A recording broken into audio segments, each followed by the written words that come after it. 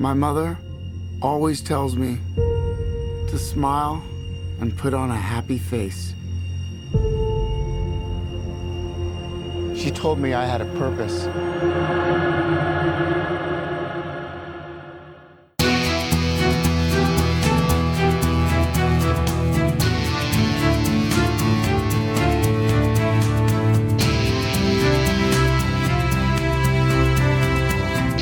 Is it just me, or is it getting crazier out there?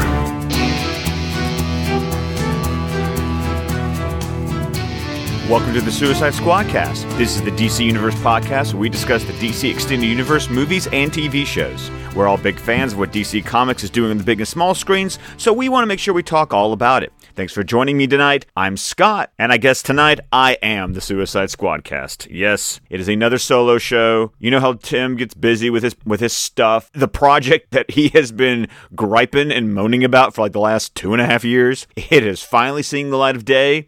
So there's going to be some funkiness going forward because he is going to be swamped moving forward. And I'm having to record this week because he was out of town. I think the day I'm recording, he just got home and he's leaving the next day. So bear with us as we are going to do a little, there might be some solo shows here. There might be some host shuffle there. But, you know, we're just kind of living, it's a post-Joker world and we're just living in it. So, but thank you for joining us today.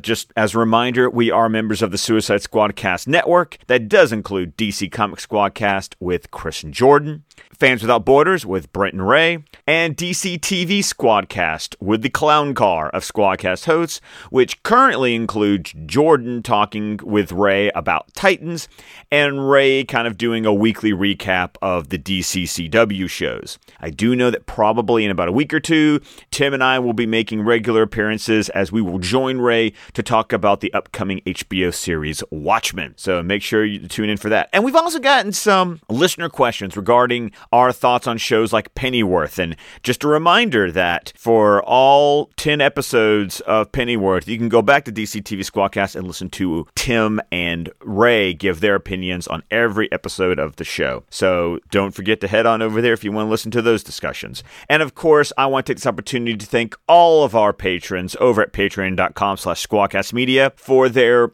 generous financial support of this network, helping us pay those bills, keeping this show running. We want to thank you guys so much. We hope you enjoy the additional content that we provide. I do know that we just recorded last night, Ray and I recorded our Fans Without Borders Plus review of Gemini Man, starring Will Smith, directed by Ang Lee. So you can be looking forward to that in your feeds in the near future. And I do believe that this Tuesday it is scheduled that several hosts will be talking about Guillermo del Toro's 2004 Hellboy for Squadcast Movies. So hopefully you've been enjoying the Punisher review that just came out, and you have 2004's Hellboy to listen to. And of course, you can always go back to Fans Without Borders Plus and listen to Ray and I talk about the 2019 reboot of Hellboy that came out this year. So that's our small little way of saying thank you for your support of the network. And remember, it's the $5 a month tier that gets you access to all of that additional content. Okay, so getting into the news this week, because, you know, like I kind of hinted to in the intro, it's a post-Joker world, and that's kind of what we're talking about for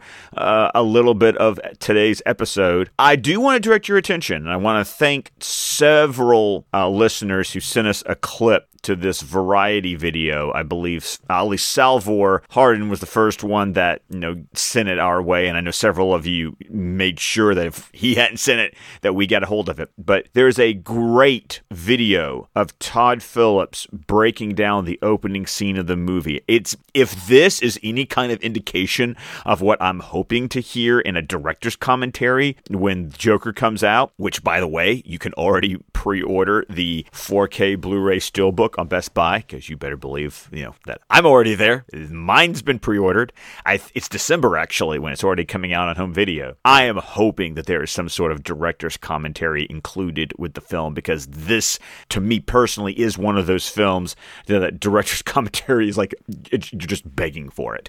But if you want to kind of get a small glimpse about what director's commentary might look like for a film like this, I really suggest you go and seek out this this video where he breaks down the opening scene where Arthur gets attacked by, the kids, and also that first scene at Ha-Ha's. So go and check that out if you are interested. There was a interesting audience breakdown that Hollywood Reporter published. I really am curious how they come up with these numbers, but just, I guess polling, so, you get a sample size and then they kind of extrapolate from there. But according to Hollywood Reporter, only 8% of ticket buyers for Joker were between the ages of 13 and 17. Well, no kidding. It's an R-rated movie, according to Post-Track's exit polling. Stats aren't available for those 12 and under. It's an R-rated movie. No kidding. Okay, moving on from that point. Overall, males made up 62% of the audience. Not terribly surprising, considering that it's a comic book-based property. It tends to skew male. But Joker did play to an ethnically diverse crowd, with 44% of ticket buyers being Caucasian, 24% Hispanic, 16% African-American, and 14% Asian and or other. A majority of the audience, 65%, was between the ages of 18 and 34. Once again, kind of landing in that typical, people who would go see a, quote, comic book movie. But so just a little information to throw up there. I remember we had these kind of conversations, especially with the numbers of Suicide Squad when that came out, and the very, the more diverse percentages that were coming out with that movie. It's just interesting that Joker apparently landed on that. There was some other, there was a lot of stuff out there that if you want to seek out, I guess you can go watch it if you want. There's that outtake clip from Jimmy Kimmel that has been confirmed to have been a prank. Apparently it involved Joaquin Phoenix yelling at a crew member, I think during the bathroom scene, and it has been confirmed to be a prank. So I saw some people getting their feathers ruffled about, I guess, that interview and that clip being shown, and it was all part of the joke. It was all part of the marketing. So I guess people can kind of, tap their outrage out about that. It was part of the joke. For those of you who care, it has been certified fresh again. I don't know what this was about, how it was certified fresh, and then Rotten Tomatoes took the certification away, and then they reinstated it. This is why I don't give a hoot and a holler about this Rotten Tomatoes stuff, because of nonsense like this. But apparently, as of October 4th, it's got its certified fresh again, if that matters to you. Apparently, Cinema Score, once again, that apparently it is, how audiences judge a movie, I guess out of enjoyment or whatever. We talked about this years ago, and when we used to pay a little bit more attention to this kind of stuff, and frankly, I've stopped really caring about it. But for those who might care, Joker did get a B+ Cinema Score, and that's kind of judging audience reactions. So there you go with that. I have seen this interview with Joaquin Phoenix that has raised people's questions about whether there would ever be a sequel to Joker. Of course, anyone who's asked me the question or followed me and or listened to some comments we've made previously on this show, you're aware that I don't want this thing to have a sequel whatsoever. I want this to be a nice standalone. Let this be its thing. Do not feel like that this has to be franchised, because it then diminishes the specialness of what this is to me personally. I mean, can you ever complain about seeing more of Joaquin Phoenix? Obviously not, but I still feel like this movie needs to exist as its own thing. And listening to Joaquin Phoenix in the interview, I get the sense it's more like he enjoyed making this movie, and he definitely would not shy away from the opportunity to work with Todd Phillips as a director again. So I don't know. I really don't take much stock in what was said in those comments. I know a lot of people are looking at box office, and we'll talk about that I will talk about that in a brief second about the money this movie's raking in. But all I can say on a personal commentary is that I just want this movie to be left alone. Let this be a movie. Let this be a film. Don't turn this into another franchise. Just let it be its thing and let it go. So that's just where I stand on this. Of course, Tim can chime in. I think Tim kind of pretty much agrees with me. but he can chime in later, probably on next week's episode, if he's here, because next week is going to be a weird one too for him. All right, so there has been a lot of interviews with, I think this one mainly I've been seeing where Todd Phillips had an interview with the Los Angeles Times, and this is where directors who go and talk about their films after they've come out, this is where it gets kind of, fuzzy for me, because it's like, oh, especially with a movie like Joker. If you listen to our review, Tim and I loved asking the questions and debating the answers. And if you've listened to us for any period of time, you know that these are the kind of films that we really love. We love films that don't give us all the answers, because if you give us all the answers, then there's nothing to discuss afterwards. And this film definitely gives you a lot to discuss, we think. And so if you remember in our review, and spoilers for Joker, I mean, at this point, seriously, you're listening to this show and you haven't seen the movie, I'm sorry, skip ahead a few minutes, because some spoiler talk is coming up due to these interviews that Todd Phillips has been having. There has been that great discussion of how much of this movie was a delusion, how much of this movie was an hallucination, how much of this movie is real, how much of this really happened, and how much of this is Arthur's psychosis. And it all kind of comes down to that last scene that really makes you start to question it. And I've seen the movie a second time. I know Tim has seen it at least 3 times at this point. I went a second time with a friend who was seeing it for his first time, and we walked out having this very discussion. So in an interview with the Los Angeles Times, when Todd Phillips was asked about how much of it was real or how much it was fake, here was the quote that he gave to the Times. Quote, "When Scott Silver and I sat down to write it, we knew enough about the comics. I read comics when I was a kid. We knew he didn't have an origin story. We also, I don't want to say whether it's real or not, because I think part of the fun, I've shown it to many different people, and they all have a different reaction. Some of them say, oh, I get it. I mean, the last line of the movie, you wouldn't get it to a joke he was telling. Well, is the joke the movie? Is the joke the thing? Or is it the thing about the idea is you don't like the answers to those questions because it's nice to see the different things people take away from it?" And so Todd Phillips is basically saying, I'm not going to tell you, because he wants this discussion to continue. And I'm glad when I saw the headline, when I saw the clickbait, and I was just like, please don't actually tell me the answer. I don't want a definitive answer. The fun of the movie is not knowing or debating or watching for clues in the movie. And thankfully, Todd Phillips said, yeah, that's the fun part. We wrote it this way, which, made me, one, happy that it was a very intentional decision and that he's not going to jump up and try to explain it. I'm like, yes, keep the questions going. Also related to that last scene was the Joker laugh that Arthur has at the end of the movie. And in the Los Angeles Times, Todd Phillips also explained that laugh in that scene is the only time he laughs genuinely. It's not part of his condition. It's not him faking something to feel like he needs to belong. That laugh at the end of the movie is his one and only genuine, I really do find this funny. He has become the Joker by the end of the movie, and he finds this, this is him genuinely laughing in a way that he has become who he is.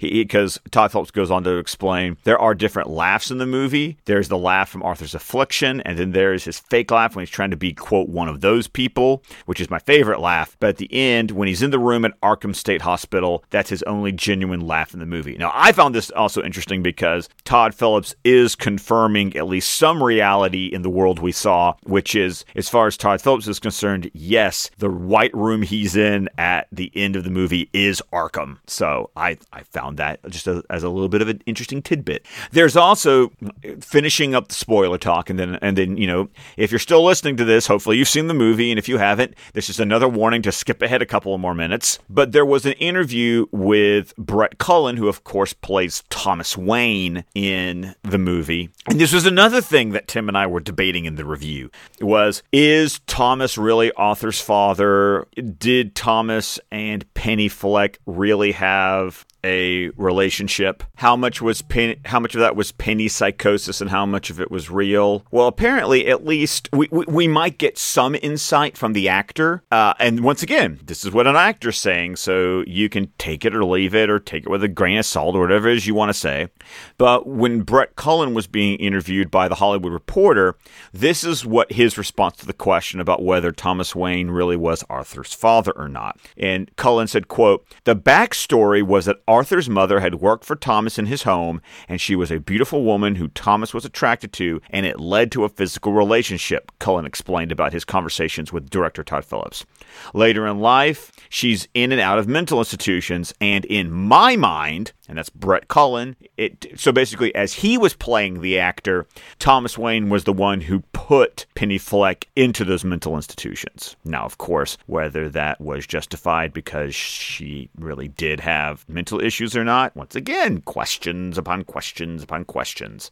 But I just think it's interesting that, at least according to Brett Cullen, the conversations he had with the director, they're at least confirming that there had been a physical relationship between Thomas and Penny at some point. So I think that's also rather intriguing too. It gives you something else to go back and kind of look at the film in that way. So just, once again, another reason to go back and watch the film and just see where all this lays down. All right, here is the obligatory portion of the podcast when, after a movie comes out, we give you box office updates. We talk about money, and at this point, we actually can go into at least we got confirmed numbers for the first weekend, and we've got estimates so far for the second weekend. So Joker opened last Friday, earning $39.8 million. I think that always includes the Thursday night preview money, which makes it the biggest October opening weekend ever, at a total of $93.5 million for the weekend.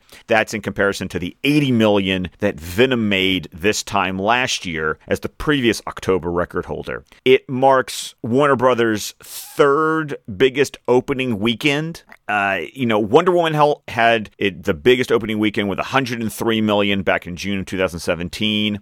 With 93.5, that means that Joker came within $300,000 of Justice League's $93.8 million opening weekend in November of 2017, which is also incredible to me that an R-rated character piece was only $300,000 shy of, what should have been a massive opening weekend big team-up movie.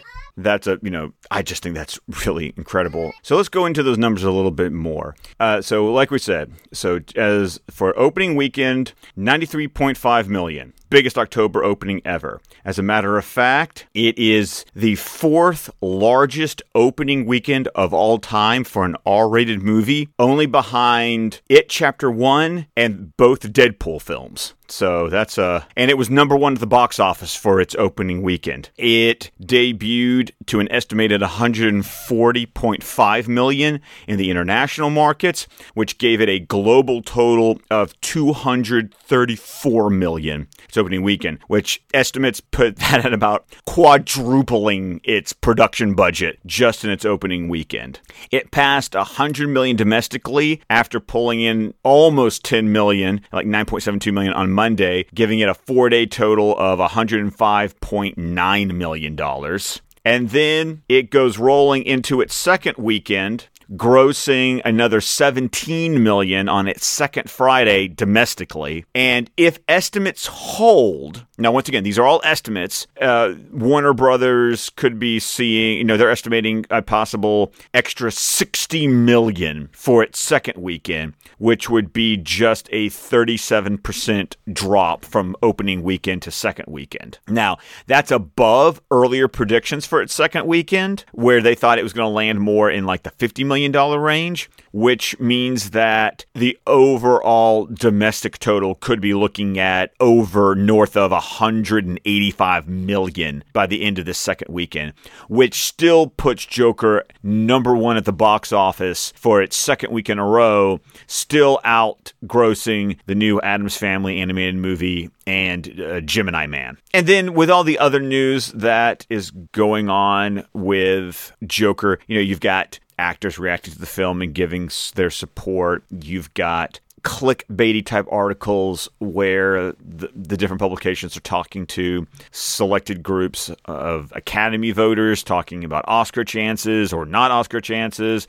I feel like that's neither here nor there right now because I feel like it's still just a whole bunch of noise out there, and I really don't want to dive into that. But, we'll know come, January. I mean, that's when January, February, that's when we'll know what's going on, at least with nominations and all that kind of stuff. So we'll just be playing the wait and see right now when it comes to what kind of Oscar talk this movie may be getting. Moving on to Birds of Prey and the Fantabulous Emancipation of One Harley Quinn.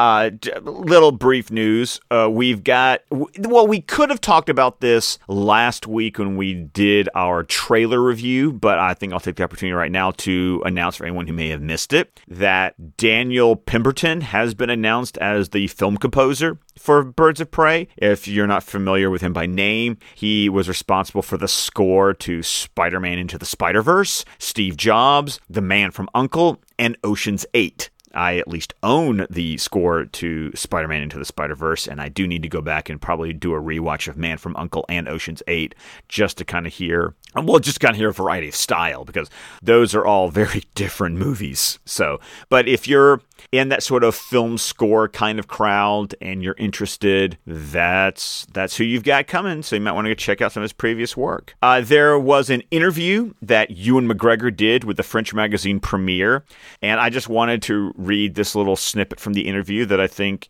is very telling, and contextualizes some things that you could generally infer from that first full Birds of Prey trailer we got. But here's what Ewan McGregor had to say. What interested me with Birds of Prey is that it's a feminist film. It is very finely written. It is in the script a true look on the misogyny. And I think we, the men, need that. We need to be more aware of how we behave with the opposite sex. We need to be taught to change. The misogynists in the movie are often extreme. They are raping. They beat women. And it's legitimate to represent people like that because they exist and they are obviously the worst. But in the dialogues of Birds of Prey, there is always an allusion to everyday misogyny, to those things that we say as a man we do not even realize, to mansplaining. All this is in the script in a very subtle way. I found that brilliant. So I really feel like you get that in the trailer. So I'm not terribly surprised. So I'll be very interested to see, how this turns out. I mean, we got February. It's the next movie we got coming up. And then also, if you're kind of interested in a more close-up look at the costumes that have been revealed so far, they were on display on dummies at New York Comic-Con, and you can of course go and seek those out. The cast was at New York Comic-Con doing signings. There was such a precious video of Margot Robbie reacting so effervescently to a cosplayer doing the Birds of Prey Harley Quinn caution tape cosplay at the autograph line at New York Comic-Con. If you just kind of want something that's going to warm your heart a little bit, I would suggest you go and seek out that video. Not really much to say about the Suicide Squad right now, only because basically filming has begun officially. There are really awful looking set pics being released right now. And by awful, I'm not commenting on the fact that it shows a whole bunch of people in costumes. I'm talking about the quality of the photographs themselves. I'm not going to get into any kind of debate about the costumes or opinions about that because they're set photos and they're bad looking set photos. And I'm just, it's another one of those that, wait and see what it looks like, at least on film. Could be it a trailer or preview clips or anything like that. I'm not going to make any rush judgments right now. You get everyone who has their wide spectrum of opinions when it comes to that. And guess what? You're all going to have your opinions. I'm going to have my opinion. I'm just not going to be talking about it right now, especially on a solo show when I've got no one to bounce off of. So that is all I'm going to say about that. Oh, by the way, there was a picture of, I am going to say this because there was I think an Instagram photo or tweet photo of Peter Capaldi on set, and as a Whovian, that just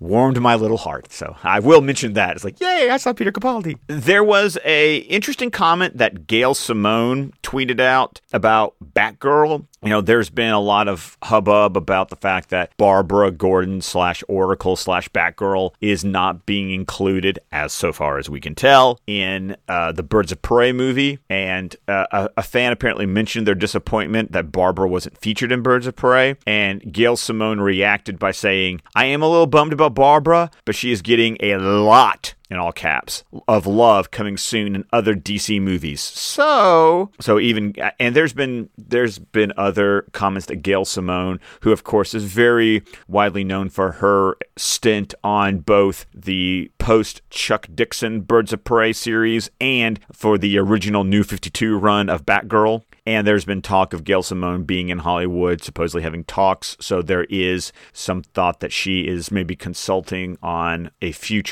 either future Batgirl script or at least projects that may involve Barbara Gordon / Batgirl. So it just sounds like another one of those Gail Simone knows things and she's just telling fans of Barbara to, don't worry, it's coming. Talking about, everyone kind of, having a little bit of patience and maybe just kind of like, just settle down a little bit. I do want to draw your attention. If you have not seen this, David Sandberg, director of Shazam, did a hilarious animated video explaining the truth behind test screenings, how they work, how much you can the different kinds of test screenings, why test screenings happen. I know that Tim and I have had lots of discussions about fan screenings and test screenings and all of that in the past. I do know that several listeners drew our attention to this video, and I once again want to thank everyone who did so because I had a grand old time watching this animated video, and I think it's very educational, and I think it's very important for some people who jump on every little thing to go and watch this video and educate yourself on what test screenings are, how they work, what they mean, what they don't mean. Just do yourself a favor, go inform yourselves, check out this video, and you'll be entertained along the way. And then, of course, last weekend, while Joker's going on and New York Comic Con's coming on, and,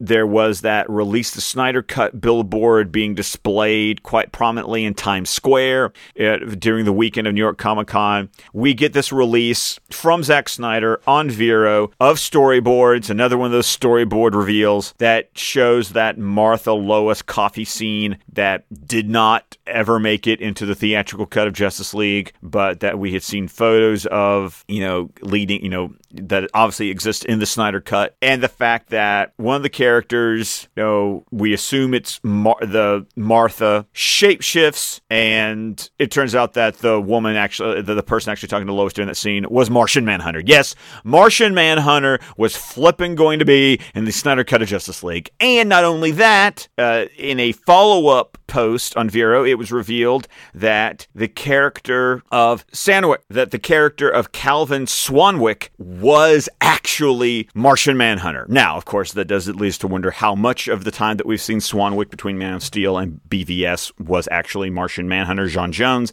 I don't know, but it was a long-going fan theory that Swanwick was supposed to be J'onn J'onzz, and this confirms that fan theory. This Vero post from Zach also, unfortunately, confirms more, information about what was and was not finished about the Snyder Cut before he left the project. He suggests that he was able to shoot all of that scene, probably did some maybe did some special effects work on Martian Manhunter, except for the shot where Martian Manhunter turns back into Swanwick. He revealed in this post that he was able to shoot everything but this part that would have involved Harry Lennox, the actor who played Calvin Swanwick, and that had originally been Snyder's intention to do that when he got back from LA from the London shoot. So just more clues of A, what's missing, and B, what if the Snyder Cut was to ever be finished and released, just more details about what needs to be finished.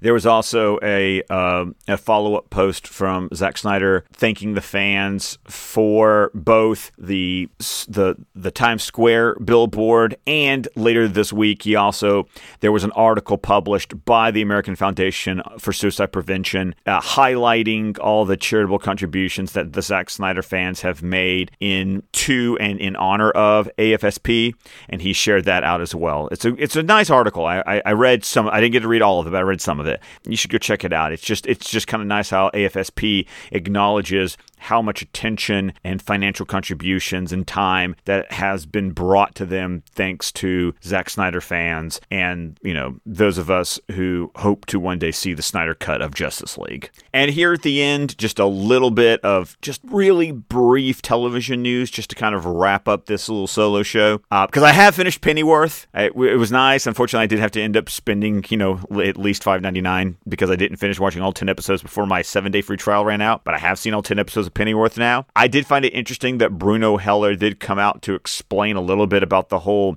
Raven Society versus the No Name League. Because if you watch Pennyworth, it is so obviously a comic book alternate reality timeline version of events, because the 60s England we're looking at is not the real 60s England from our world. And Bruno Heller basically said this is where his head was when it came to the Raven Society, the No Name League, and this version of England that we see in Pennyworth. He said, quote, "They're the previously unwritten prequel to V for Vendetta. If you're looking at the DC mythology of England, that's the one text we have if you're going to get canonical," which is kind of funny considering that V for Vendetta is a Vertigo book and not canonical to the DC universe. But okay, Bruno.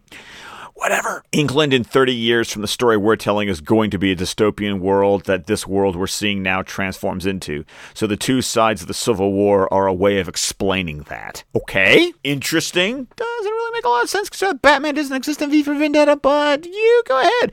I think it would make more sense if he had talked about it being an inspiration for where they're putting England in Pennyworth. But yeah. You go and do that, Bruno. That was a weird show. Bruno Heller, it's just going to be interesting. There was an interesting Fortune article talking about the Watchmen series on HBO. Once again, continuing talking about how the show is going to be an extrapolation of the source material, because once again, they're not adapting it. Then they're telling, okay, what happens afterwards? And Damon Lindelof went on to say, "I have such reverence for the original material, and the idea of just kind of doing that again was not something that I necessarily wanted to see as a fan." I just asked myself, what happened 30 years later? What happened to Adrian Veidt after he saved the world? And Dave Gibbons was the one who came out and said it's an extrapolation, because Gibbons then went on to say, you end up a million miles away from the circumstances of the graphic novel, but still with extreme fidelity to it. There isn't anything in this that contradicts the graphic novel, and so to me,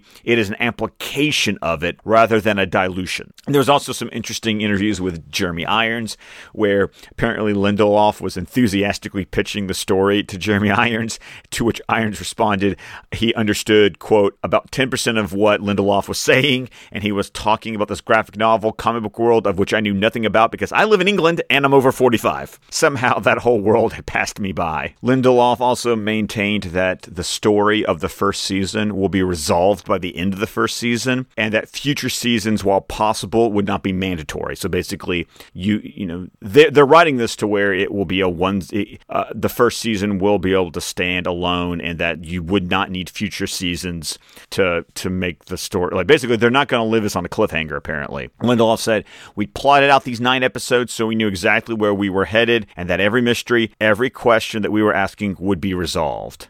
I like this. He said, if the conversation that surrounds the show seems to suggest that you're hungry for more, we'll certainly take that into consideration. Lindelof also said, our version of Watchmen, if it becomes a gateway drug for them to go buy the original 12 issues that are now packaged as a graphic novel and read it, it is one of the greatest things ever written and illustrated, in my humble opinion. Once again, Lindelof suggesting that it is not going to be required for viewers of the series to have read Watchmen to be able to watch the show, but that he's hoping that the show, as oftentimes with adaptations or inspirations, will drive people to go and check out the original source material. And lastly, we had a little DC Universe update going on from New York Comic Con. DC Universe announced that they have a new anthology series that's going to debut in 2020 called Bizarro TV. It's being described as a mixed media series that will draw on obscure characters and deep cuts such as Space Cabbie, Ambush Bug, Slam Brady, and The Creeper. The project will be produced by Blue Ribbon Content, who I'm familiar with because they did the Vixen series and the Ray series and the John Constantine City of Demons series for the CW Seed. And because Blue Ribbon Content is Warner Brother Television Group's digital production unit, the statement from DC said it will be, quote, a showcase of experimental styles and creative voices and visions that will be a mix of live action and animation. The article I was reading from comicbook.com suggested that the series seems to bear resemblance to Bizarro Comics, which was an anthology from 2002 that won an Eisner Anna Harvey Award. The series will be short form, similar to the DC shorts that appear on the home releases of the DC Universe animated movies. And guys, that's going to be it for this week. Thank you so much for listening to this extended solo show with me. I really appreciate it. Of course, we'll love to hear from you. You can contact the show at Suicide Squadcast on Twitter. I can be contacted at ScottDC27. If you want to share any thoughts with Tim, even though he probably hasn't even read any of these show notes, you can reach out to him at AlanFire. And of course, you can always email us at suicidesquadcast@gmail.com. We have loved the interactions that have been coming our way after our Joker review. I will admit, it's kind of nice to hear from you guys again. It's been a little quiet, and it's nice to know that we've got a movie like Joker to get you guys interested enough to want to hear what you have to say. Of course, we can also be found on Vero, Facebook, and at our website, suicidesquadcast.com, where you can find the entire network of shows. And just a reminder that if you can find it in your heart and in your wallet to support us, you can head on over to patreon.com/squadcastmedia, where $5 a month does get you that bonus feed of content. So guys, that's going to be it for this week. And as we always remind our listeners, go out and keep reading DC.